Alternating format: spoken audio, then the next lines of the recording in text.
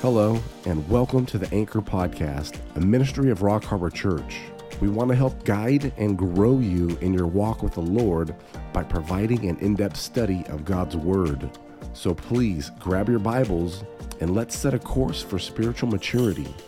Here's Pastor Brandon with this week's message. Father, thank you, Lord, for this opportunity to come together and fellowship and study your Word. And it's always good to be with those who know you and love you, and it's just a nice break from the crazy world that we live in. So thank you, Father. Bless this time, fill us with your Holy Spirit, and illuminate us to your word. We pray in Jesus' name. Amen. Okay, we're going to pick up where we left off on spiritual warfare. The course of things that are going to happen is tonight we'll do this, and then next week we have our last Wednesday night before we take our Christmas break, and then we'll resume mid-January, somewhere in that neighborhood, okay? So we'll take a break and give our staff a little bit of a break as well. So 2 more nights, tonight and next week, okay? And where we left off, I think forming factions, disregarding proper theology, I think we're somewhere in that neighborhood, I think, if I can remember. And the overarching principle is how Satan promotes division in the church. And we looked at all these things, and let me get back to where I was at. Okay, so let's just start with disregarding proper theology. So one of the things that you'll see in the era of apostasy is people breaking off with splinter groups because of, I guess, their versions of what they read. Okay? Now, understand this. In theology, there are debates on certain issues, and some of those issues are, secondary, tertiary, and moving itself down. There is no debate on primary issues. Okay, that's the primary issues in the Bible. There is no debate. Authority of Scripture, infallibility, inerrancy, deity of Messiah, Trinity, atonement, salvation by faith alone, kingdom, things of that nature. So when you're looking at those kinds of primary doctrines, there's no debate. But here's what starts happening, though.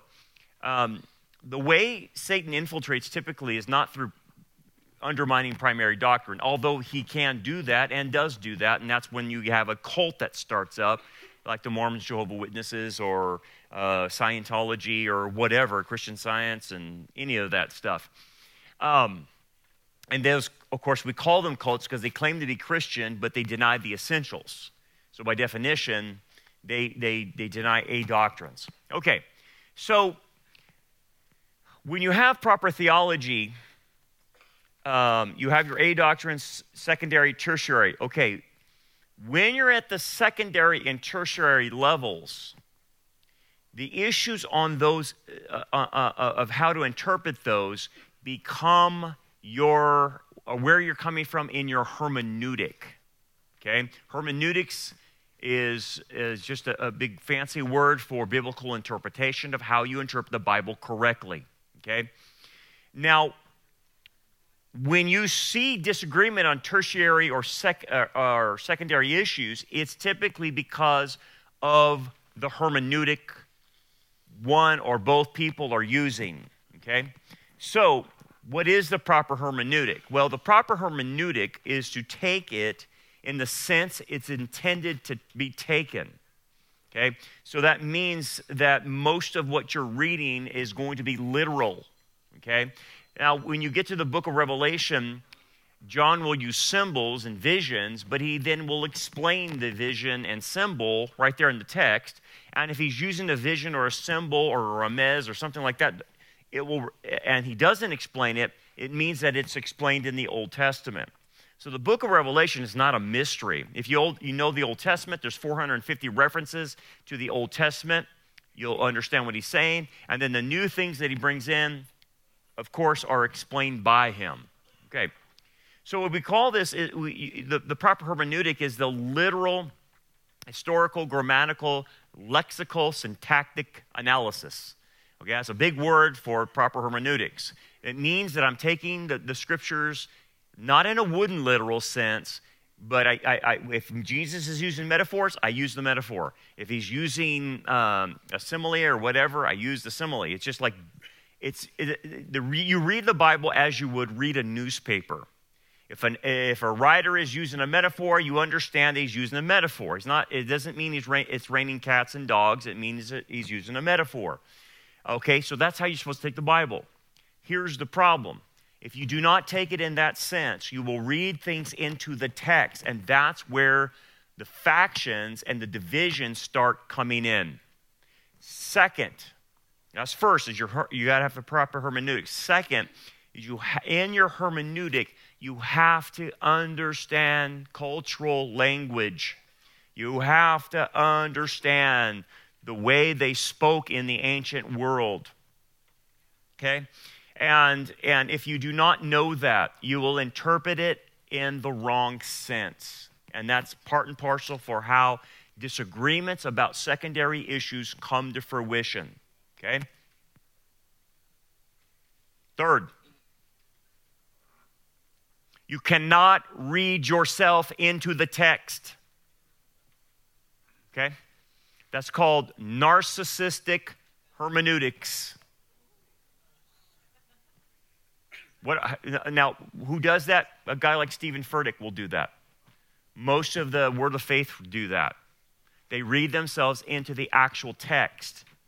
Okay, if it's talking about Moses, they're the Moses in the story. So that's a new trend, and it's actually quite popular. Beth Moore is a good advocate of that. Now, if you've seen some of the latest stuff with Beth Moore, that's exactly what she does. She reads herself right into the text. Now, what do I mean by that is she'll have her splitting of the Red Sea, so to speak, and she'll have this and she'll have that. She'll speak of the events that are in the Bible as if they happened to her. Okay? That's called narcissism, and that's reading yourself into the text. The text is not about you and I. The text is describing something that can make application to you, but sometimes it won't. But you can't read yourself into every text. And that's me, this is that. You can apply it, but you're not the acting character, right? You know that you're not the Moses in the story or whatever. But guys like Stephen Furtick and Beth Moore and others read themselves in the text. Okay, so you have to get rid of that. The fourth thing you have to do is you cannot read the text with a precondition. That's part of proper hermeneutics. Okay? So if you have a preconditioned belief that the text is going to say something that you want it to say, you actually can make the text say anything you want it to say, right? So you have to drop preconceived ideas about what you're reading. Calvinism is the biggest, one of the biggest purveyors of reading their position into the text rather than deriving the position from the text, right? You can't read stuff into it. You can't read modern fatalism into it or ancient fatalism in it, whatever you want. Okay, so you can't approach scriptures with preconceived ideas. Okay. The fifth thing you cannot do in hermeneutics is put your own hurts into the text. If you put your own hurts into the text, you will read stuff that's not there. And lastly, I would say this. You cannot read your own reality into it, I guess. That's, I guess, the best word I can put out there. And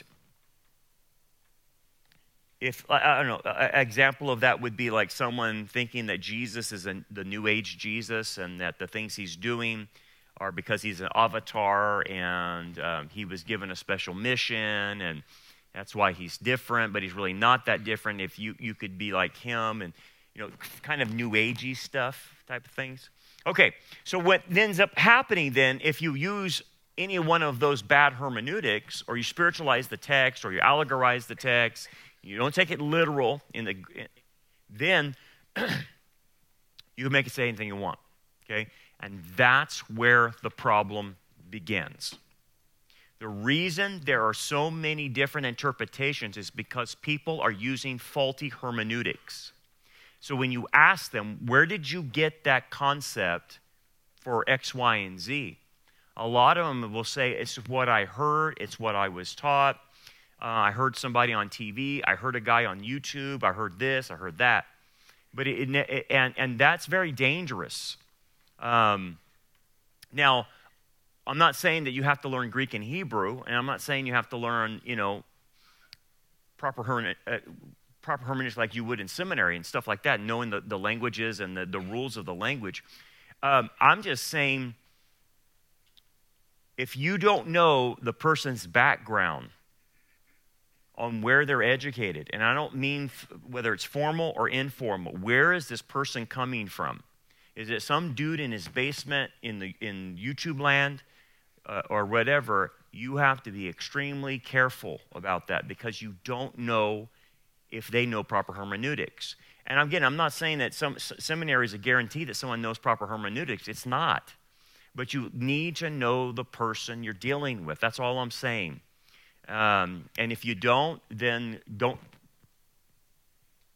go forward with their stuff. You got to be really, really careful in these days. Okay, so this starts happening and causing divisions in a church. Okay, so then what happens? Once someone comes with an idea that they have conceived of themselves because they listen to some old boy on YouTube, then the first thing they want to do is they want to bring it into the circle of influence. Okay? Their friends, their neighbors, their loved ones, and people in their Bible study. And what starts happening, if they've picked this up without doing extensive research on it, Satan comes in and creates pride in the individual. And the individual has now discovered something. The individual has now had a new nuance of something and that no one else understands except the secret group that revealed this to them on YouTube. Okay? And with that secret knowledge, they want to express that secret knowledge that no one has discovered in the last 2,000 years of church history. Okay? Do you see where the motive could be with someone who has discovered something new and then now wants to promote it in the Bible study, promote it in the church, or promote it wherever? Do you see the motivation for going after something weird or something that 2,000 years of scholarship has never found, and all of a sudden some dude on YouTube found it? So what I'm talking about is spiritual pride. Is Satan will take the uneducated, biblically uneducated, and give them something that sounds right and is novel and is new, and then introduces the false doctrine through that individual, and they start spreading it. Okay?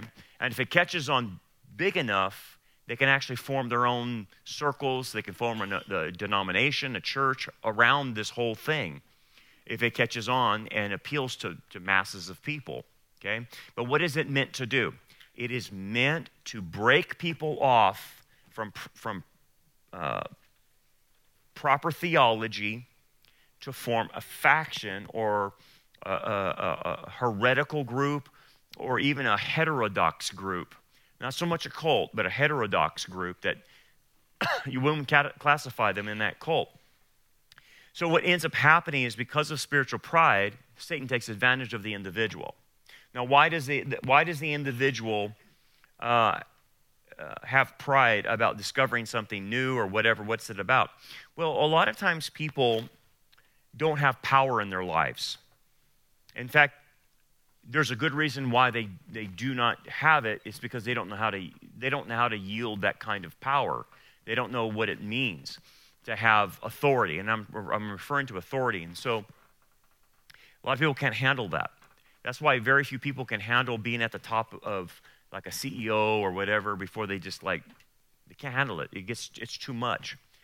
And anyway, that person typically lacks power in their life, and they lack a place of power. And sometimes the main issue is they lack power in the home. Okay? Someone is dominating. I see this a lot with males.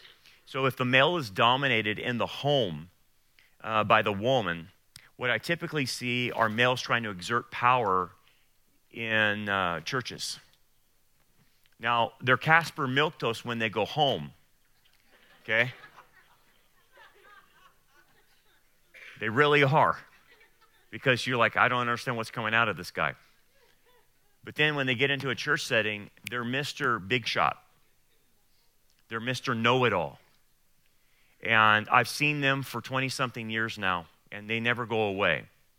And I know the dynamics that's going on in the home. So what ends up happening is because they have no power, they'll exert power in a church setting where typically people are docile and won't push back on them.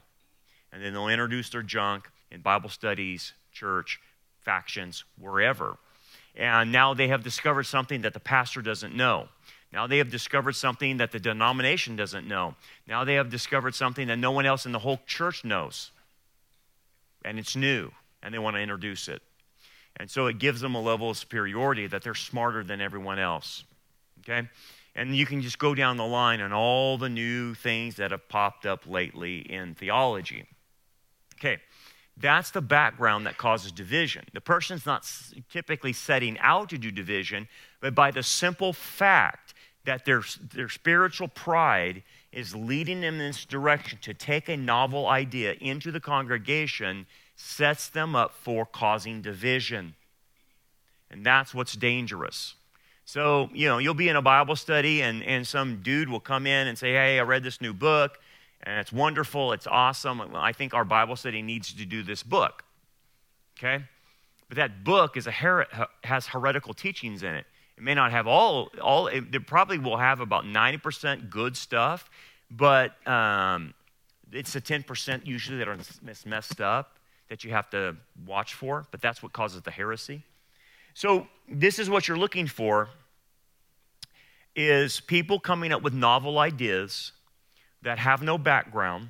They got it off of YouTube or they read a book on Amazon and now they're an expert on it. Okay?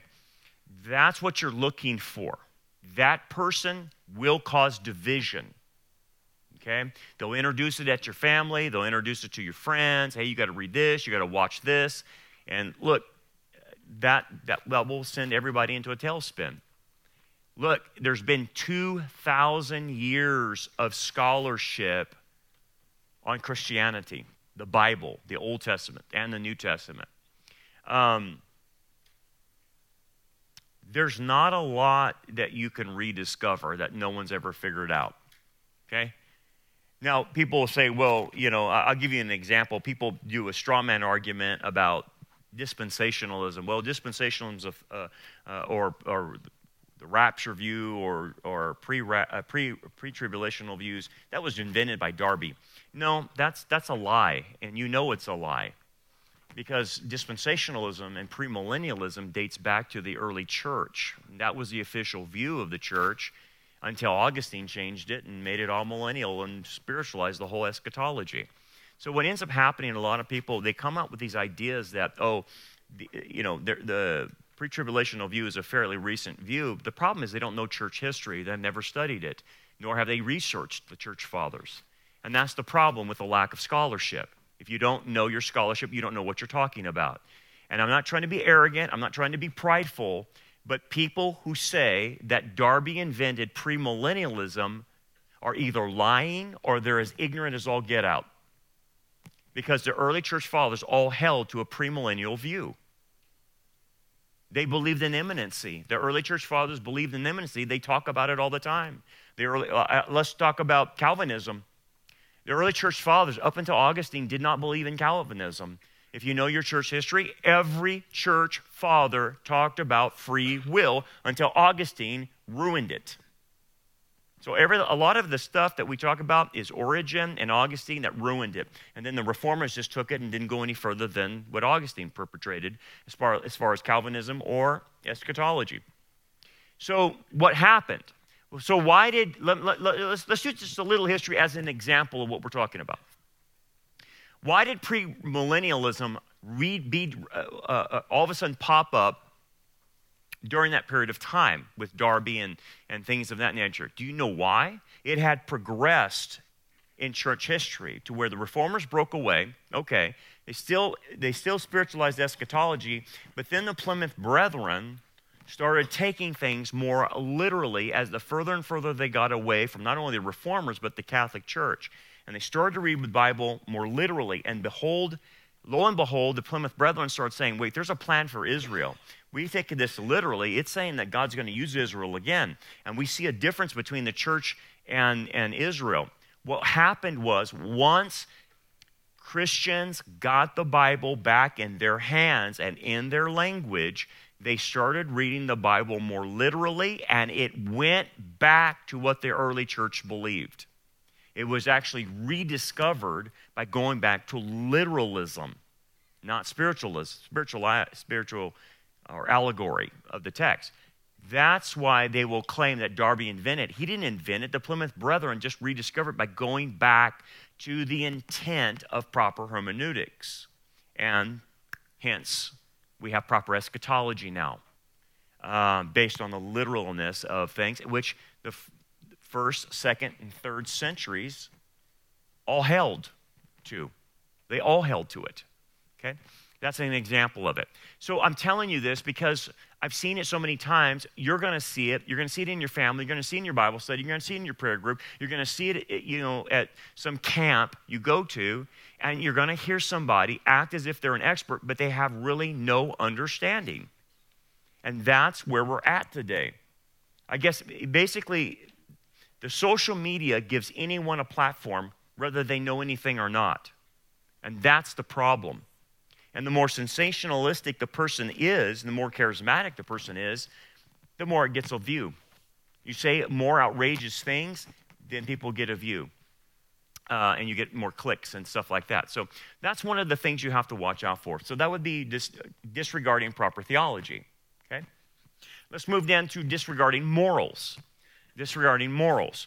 Now, this seems pretty black and white, but apparently it's not. We have the basic set of morals and ethics that the Bible just so plainly states, black and white. But yet today, people don't take the black and white issues. Like, for instance, let's just talk about the sin of sodomy, because that's the biblical name for it.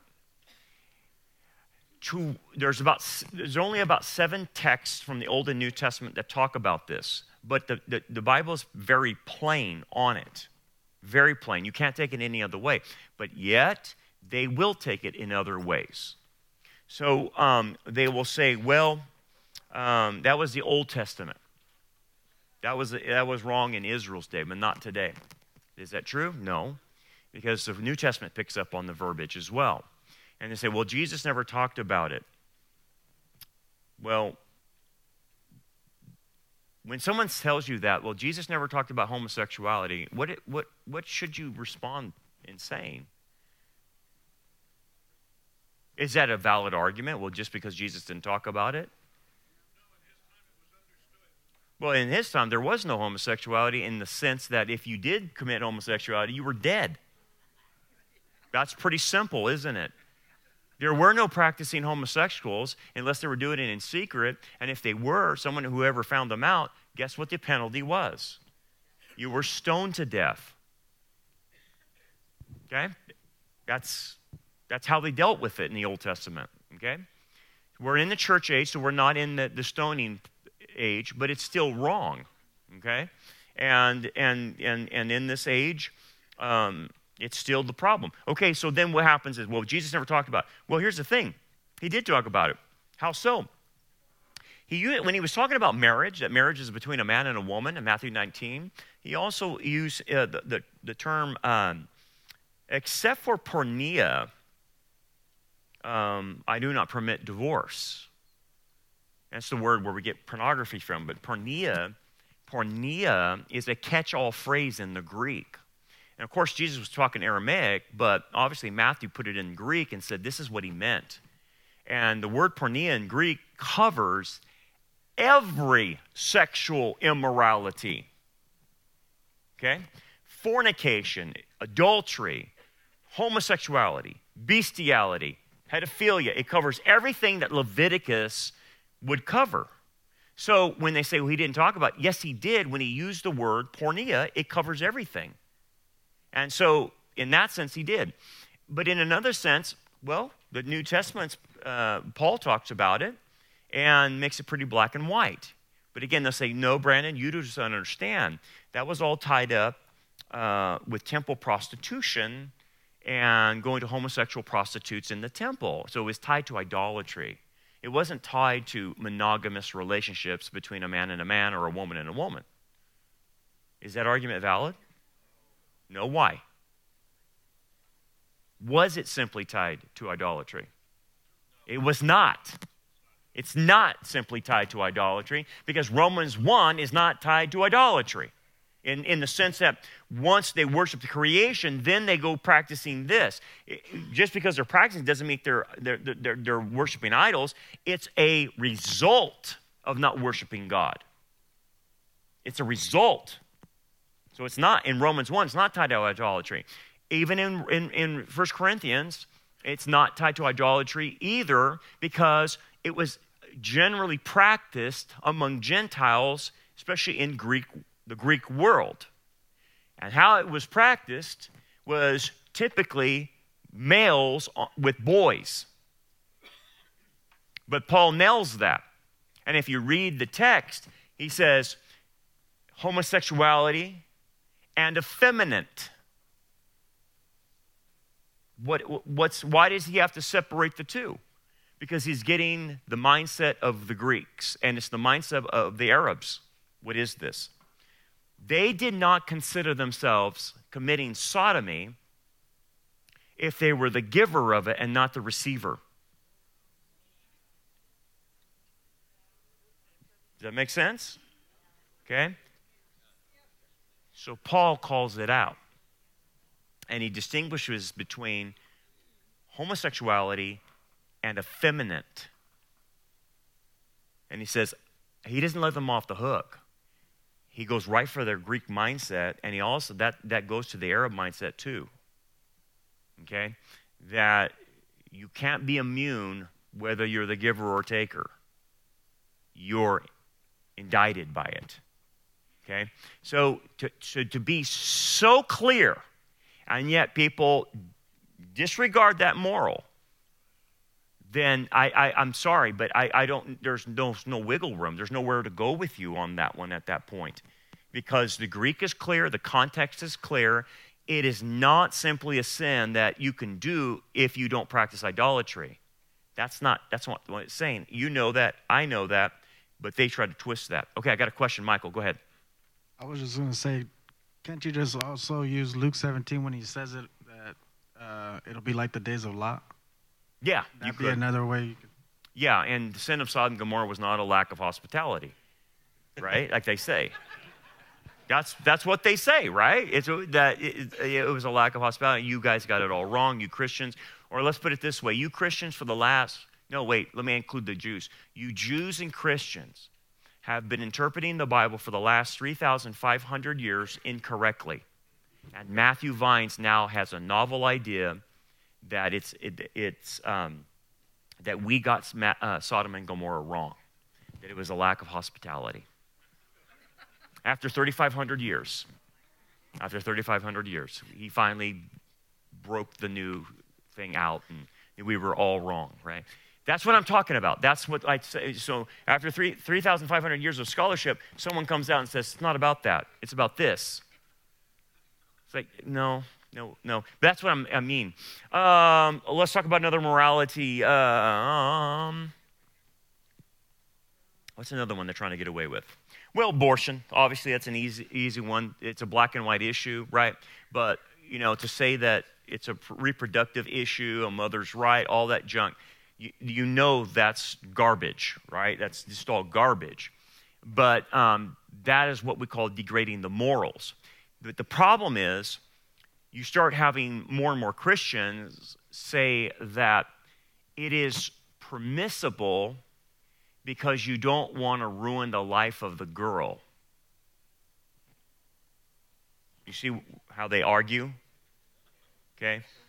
That's like Warnock, okay, and those other so-called Christians that would allow for abortion because it puts the girl in a state of poverty for the rest of her life. That's what their reasoning is. That's what they're stating. Not me, that's them. So they disregard the moral of thou shalt not murder, right? In order to say, well, you're condemning this girl to poverty for the rest of her life. Don't you care about the life of that woman? What would you respond to? How would you respond to that? Yeah, where's the man, number one? Isn't he responsible? Where is he? And the fact that, and murder is murder. And here's the thing, murder is murder, and you can't get around with it. There's no ends justify the means just because it troubles the life of the person that has an unwanted pregnancy. Well, that's part of the consequences.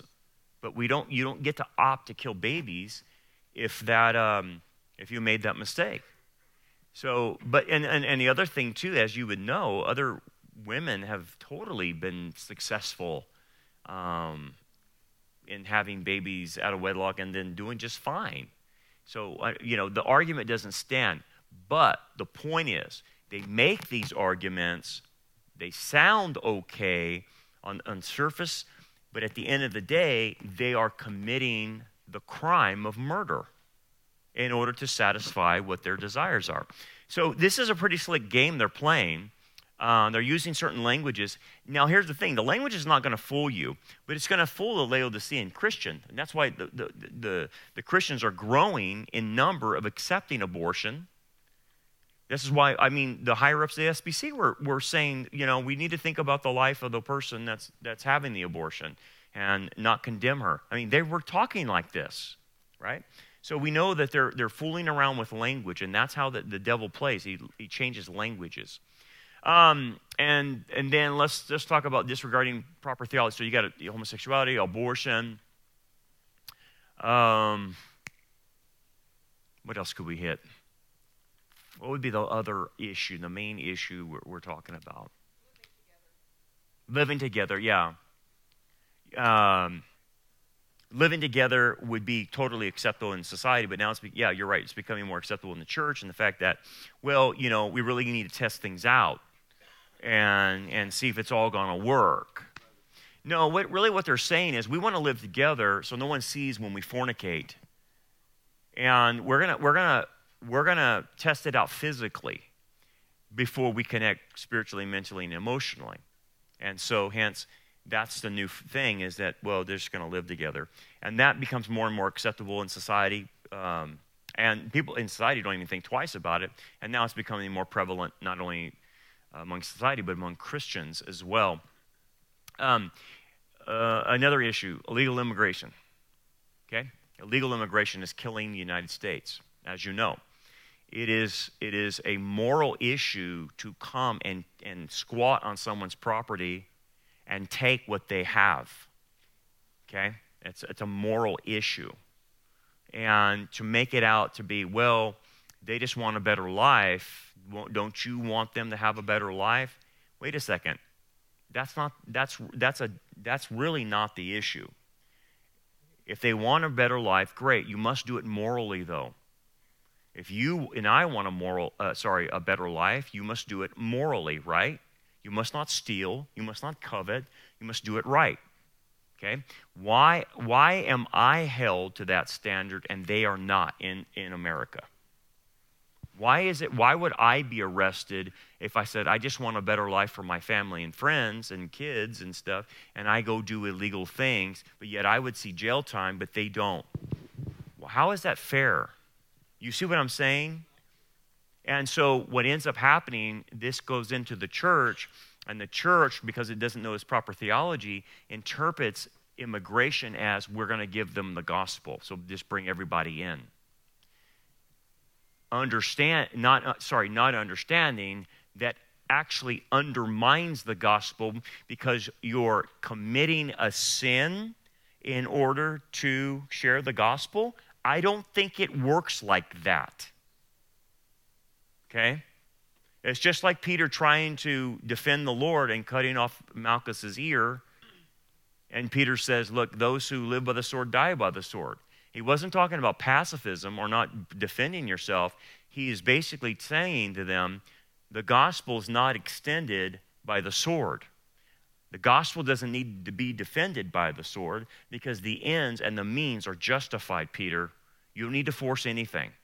And the same would be true if I'm going to share the gospel. It is not proper for me to sin in order to share the gospel. That is not what Paul meant by becoming all things to all people. Okay, and a lot of people misinterpret that passage saying, well, it allows me to sin so I can reach people. You're out of your mind. You're absolutely out of your mind.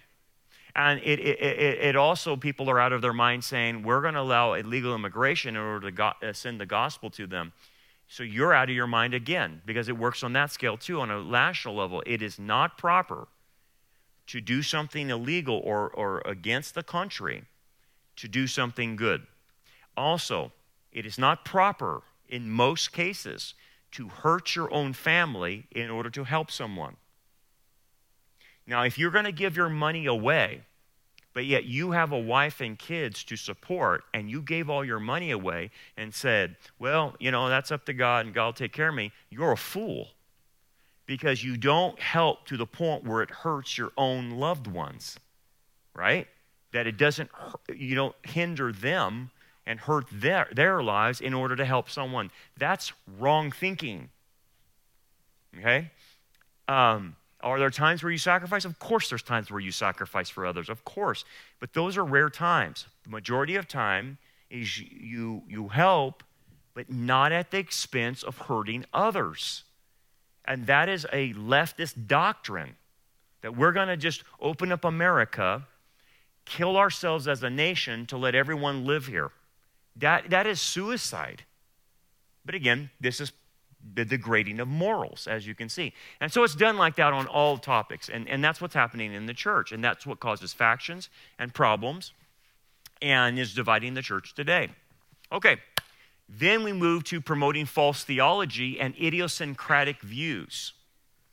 Now, false theology obviously is the denial of the faith, denial of the big A doctrines, and I think all of you understand that. So I don't want to spend a lot of time on that. That's easy to spot, right? It's the idiosyncratic views that are hard to spot. Idiosyncratic means that this person has developed some weirdo view on their own. They're interpreting something the way they want to interpret, and that's how they see it, okay? So this is what causes division. And, I mean, it could be anything. Let me think of a few idiosyncratic views. How about this one? America is Babylon.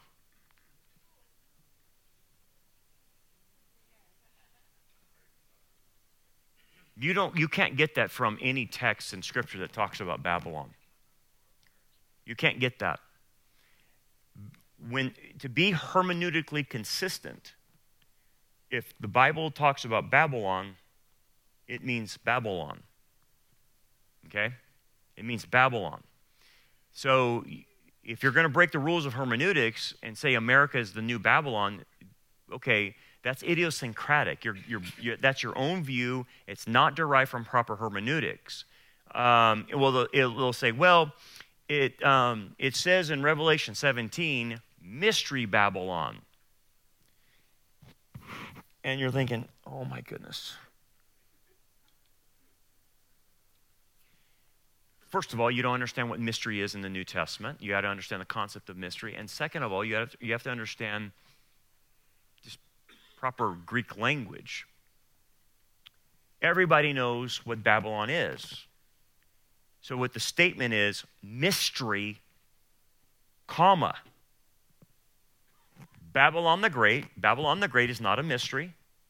The Old Testament knows that. That's not what the mystery is. Babylon the Great, the mother of harlots and every abominations on the earth. Everyone knows that all false religions came out of Babylon. That's the Old Testament. That's all new.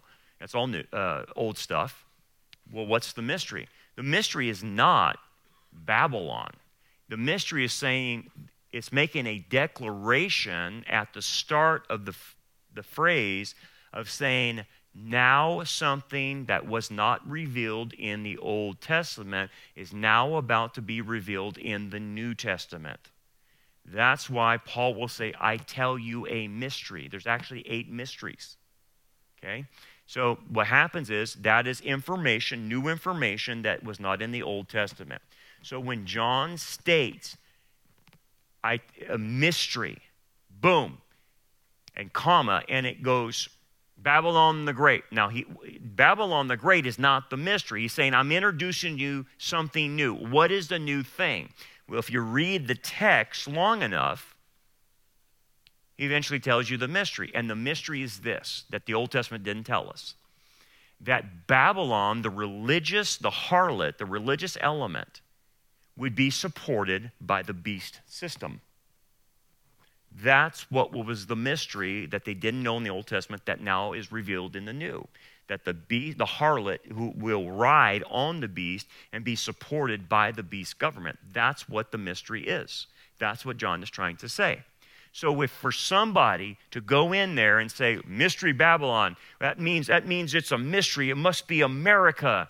That is so not only idiosyncratic, but not even understanding the contextual use of the word mystery, that person, they write books and people buy them. And they say, America, New York is Babylon. And you'll get things like that. And you're like, wow, that's really, really bad. And yet people will believe them.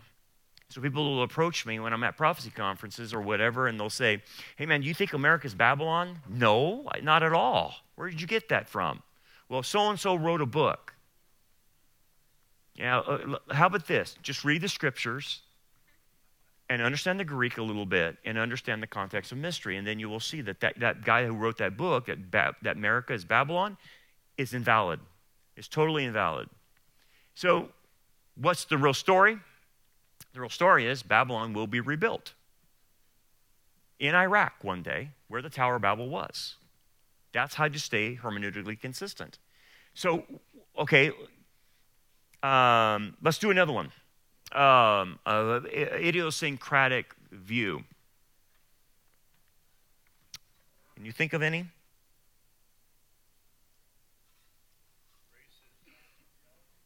The racism?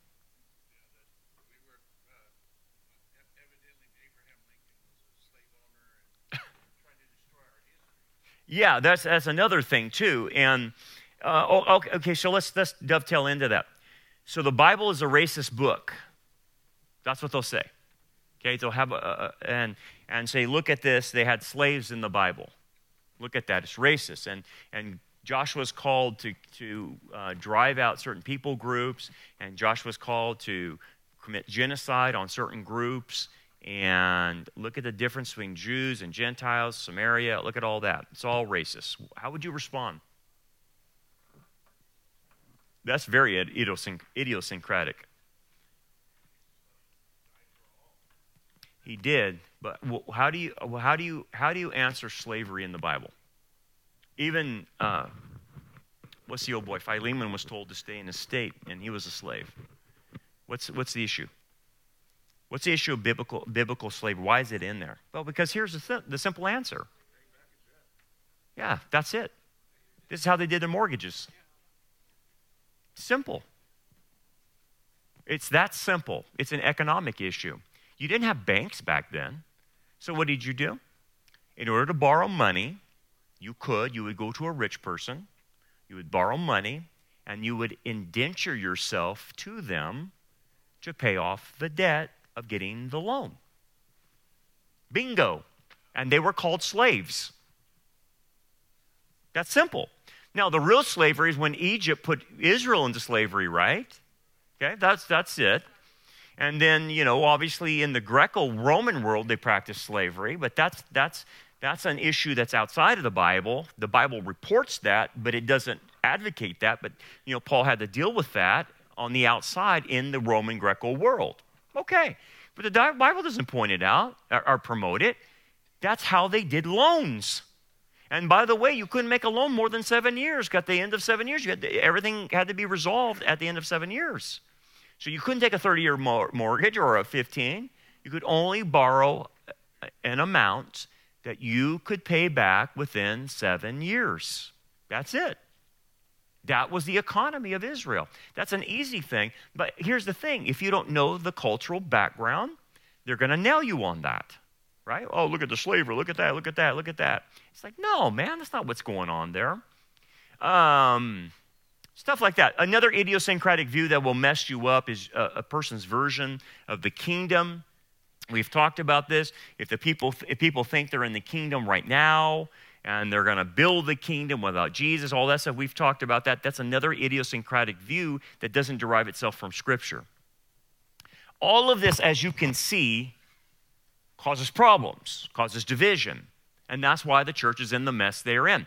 This is why there is so much apostasy going on right now, because everybody's got to say something.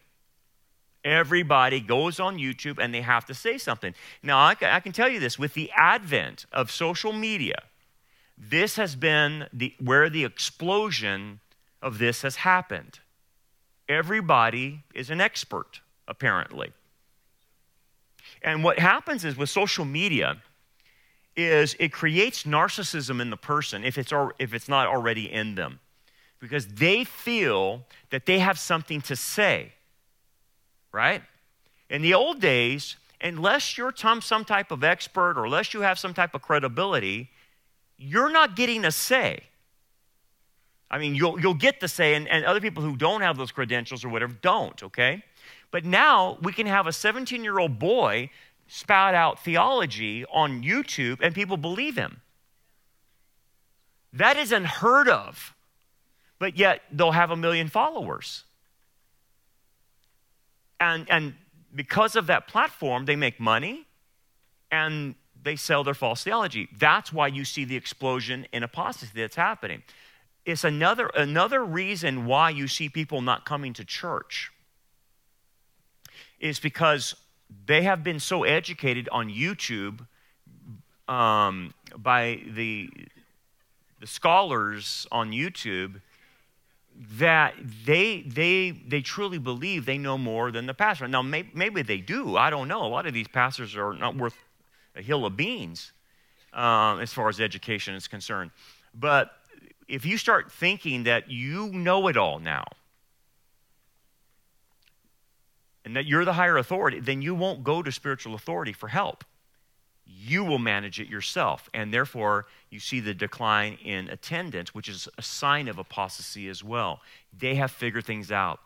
They can do it themselves. And let me tell you this, there's a legitimate, I use the wrong word, it's not legitimate.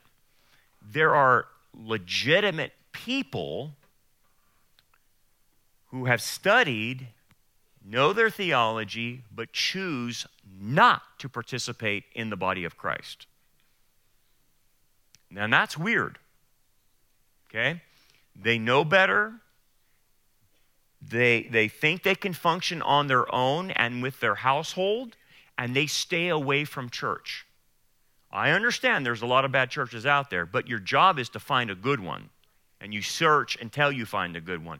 But they're not searching at all. Once the shutdowns happened, they became educated through YouTube, and now they are no longer going to be part of any body of Christ. And that we see that and that is a splintering and a divisional thing that's happening to the church right now, is people are just splintering off on their own. And look, you get out there by yourself, it's not going to be enough. It's not. You're going to hang by yourself. You need the support of other Christians, okay? It's not always about knowledge.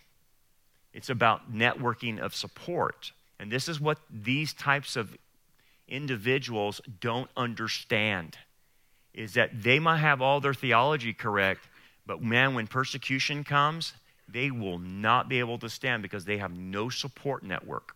And that's what's getting ready to happen. And that's caused a lot of division. This is why, church attendance dropped by a third? A third after the shutdowns? These people just never came back. We had people that during the shutdown, we're so frightened, we didn't see them for like a year or a year and a half. Just stayed gone the whole time. What were they doing? I have no idea. They were just gone. And you know what happened to them? They never came back. They never came back. And these were people that were serving with us. They were right there with us, doing things with us. And all of a sudden, they just turned hightail and they left. And what are they doing now? Nothing. It's not like they're going to a different church. They just don't go. What is that? What is it? Tell me what that is, because I'm having a hard time understanding that. How could you be serving with a church and you're still afraid? Maybe they're ashamed. It's weird. How could you be so involved and then take the exit? And now that it's supposed to be all over and everything, you still don't come back? Yes, because something happened. And a lot of it can be traced to YouTubing. And that's where they get their spiritual guidance, apparently, on that. So it's caused a lot of division. There's no doubt about that, a lot of division. So how about let's go move into number 14 then. Let's go into how Satan tempts believers.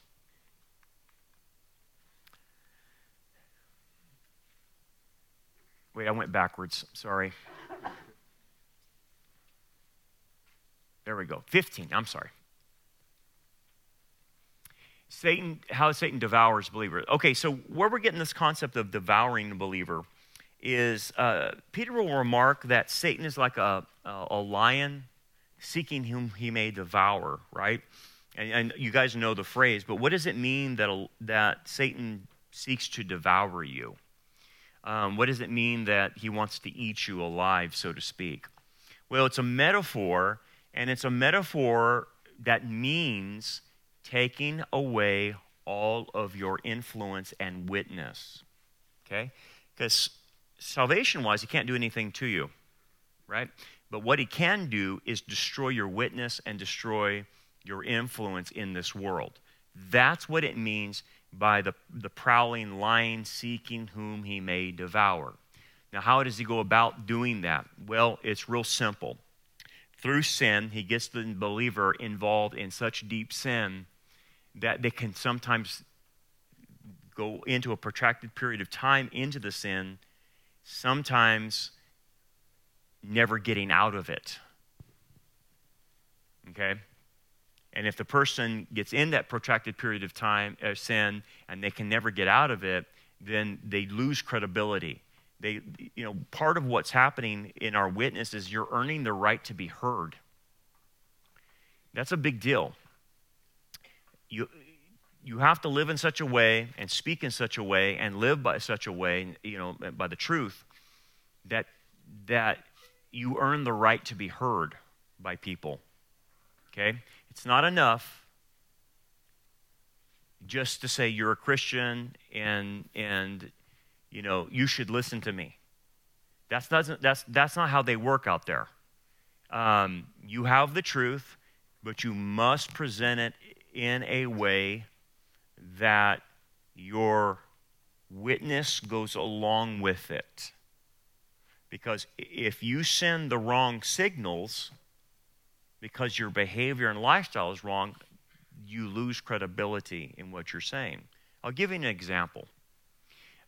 We were in Israel, and this is a funny thing, I think. I couldn't believe what I was hearing, but we did a hike up to En-Gedi, and we only had a little time, so a few of us ran there because she said, "Oh, you guys only got 30 minutes. You got to get back."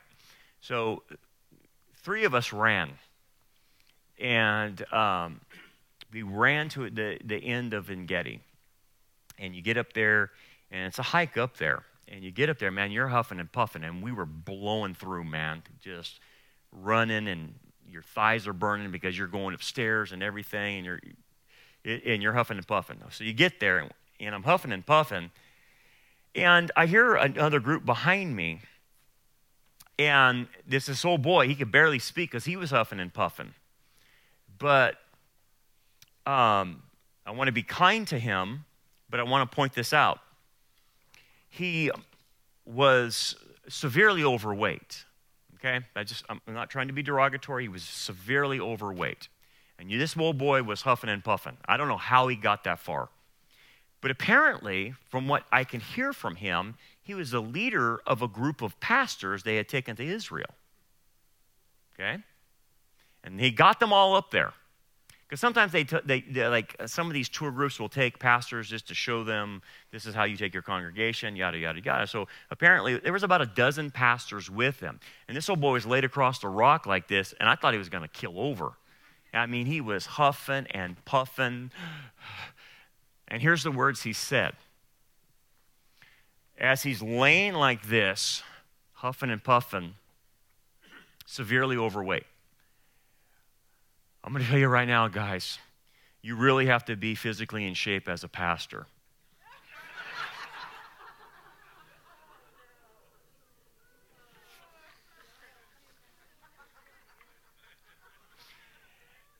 You have no credibility when you just said that. And you're telling them to be in shape, and you're not. That's like going to a gym and say, I want to work with a trainer, and the trainer comes out and he's 500 pounds. What kind of credibility would you have if you're a trainer like that? And I just thought, dude, you just need to shut up, man. You telling them to be in shape, and you're grossly out of shape. You've lost all credibility. Now, I'm not trying to be mean to the guy, but this is the idea that your witness will be devoured and you'll lose credibility if you don't live it out. And that's a big deal. It is a big deal. Now, I will say this. I think this is true for America, but I was talking to our guide in Israel about, what's it like to witness to the Jewish people, and that's a different ball game. You just can't come up and say, tater chip, let her rip, and you're going to hell and this and that. It's a different approach. It's a way different approach culturally because they have the background of Nazi Germany and this, the cross is associated with the swastika. So there's a lot of issues there that you have to get through. She says the number one thing you have to do, Brad, is you have to establish a relationship with them, number one. And once you establish the relationship over a period of time, then you can start sharing. But the way she was saying the way they operate is they will distrust you until they trust you, until you prove yourself to them. And the way you're going to prove yourself to them is if you truly live it out. Oh, that's a big deal because they will watch you and they will see. And if you don't live consistently with what you say you believe, they will not accept what you're going to say about Jesus. And that's a big deal, to that culture is they want to see it if it's real. And you think about that and that makes total sense. No, don't get me wrong. There's occasions, and I've been on the mission field, and there's occasions where, they don't know who you are, you're sharing the gospel, and they get saved. And there's situations like that, like in Central America and stuff like that. But in our witnessing here in America, I can see relationship being a big deal too, and being a driving force. So what Satan does is he knows that, and that's a powerful thing. So what he causes Christians to do is not live up according to what they believe. That doesn't make them not a Christian because we know it's by faith, but it certainly makes them not credible. And hence, that's the devouring effect that Satan can have on a Christian. Now, that's something to think about because if you can't get your outward life correct, and, that's the biggest thing they're looking at, right? Now, I understand we're all going to struggle with attitudes and adjustments and, issues from the past and stuff like that, but if your outward if you can't curtail that, you're going to have a hard time. And here's the thing, man. You know who you're going to lose? You're going to lose your family over that. It's not so much even the employees that you can lose credibility with them, but the biggest credibility you're going to lose is with your own family. Because they're going to see the person behind the scenes. They're going to see how they really is, how she really is, and that's what they're going to judge you on, not how you are at church. Right now, it's easy to be a Christian, and you can put your Christian smile on, and everyone likes you and everything like that. But the real deal is when you go home is what they view you as. And I'm not talking about like some crazy teenager that's out of their mind. I'm talking about you being a totally different person when you go home. That what people see is not real. And you're this whole different person. And this is where I go into counseling with people. And, they're all twisted off at their parents, and they're all twisted off at how they were brought up. I said, well, how were you brought up? Well, I was brought up in the church. What church you go to? This one. Oh, okay, that's a good one. That's a decent one. No problems there. You weren't brought up a Catholic or a Mormon or Jehovah's Witness, so you had a decent church, Bible believing. Yeah. But it was the fact that I saw the hypocrisy with my parents, and I can't get past that. Because to them, they always promoted Jesus, but they didn't live as if Jesus was real. So I'm struggling now in my faith, they'll say, because my authority figures didn't really act like it was real. And that's a problem. That person has a stumbling block put in front of them because of their parents. And look, I'm a parent too, and we're not perfect, man. We're going to fail. But the issue then becomes, what's the pattern of your life look like? What's the direction of your life look like? We're going to make mistakes and do stupid things, but direction's a big deal. And if you say your direction's one way, but you go home and you're going in the opposite, it's a contradiction. If you say you love your family, how come you don't bring them to church? How come you don't attend church? You know what I'm saying? It's just some walking contradictions. If you say you love Christ, why are you always taking vacations on the weekends and you never go to church? Well, I'm stressed out, Brandon. Well, we all are. Welcome to the club. We all became adults and we all are stressed, and we're all waiting for the rapture because we're so stressed. So what are you talking about? We're all here on Wednesday now. We're all here on Sunday morning. How come you can't? Well, I'm stressed. You mean you have stress more than anyone else? Okay, I have a hard time believing that. But see, this is where the person is not being consistent. I love Jesus, they'll say. Okay. So tell me, you prioritize Jesus in your life, right? Yeah, he's number one, Brandon. Yeah, he's number one. We do everything by Jesus. Okay. So let me ask you this. Has Jesus, you tell me that Jesus has told you to move.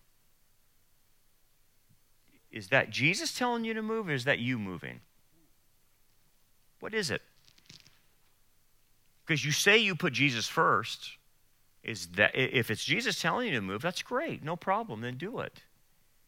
But if it's not and it's you, then don't tell me Jesus told you to go. The funny thing is, being back in Kentucky, you're in the Bible Belt, okay? And the church we were at, it's a remnant church. The group of Christians in that church, remnant group, great people, lovely people. They would fit right in with us and no problem. But remember, I was in the Bible Belt. And according to that pastor and according to the people there, the rest of that place is not like that. They say they love Jesus, but they don't have a clue what that really means in their life because it's cultural there. It's not real. Okay, to the group we were at, it's real. To Jesus is real to them, but to the rest of them, it's not real. So I gave this illustration to that church, and I'll give it to you guys too. I mean, we'll go to the hotel on Thursday night we get in, check into the hotel, and lady was asking, what are you guys doing here? We're going to go speak at a prophecy conference, and we're talking about how bad California is, and her statement was, well, I'm glad that will never come here.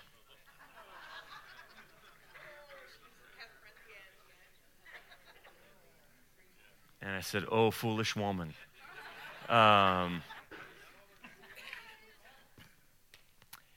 So I just let it go.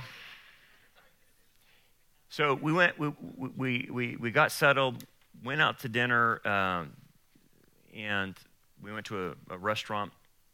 And first person that waits on us is a transgender guy.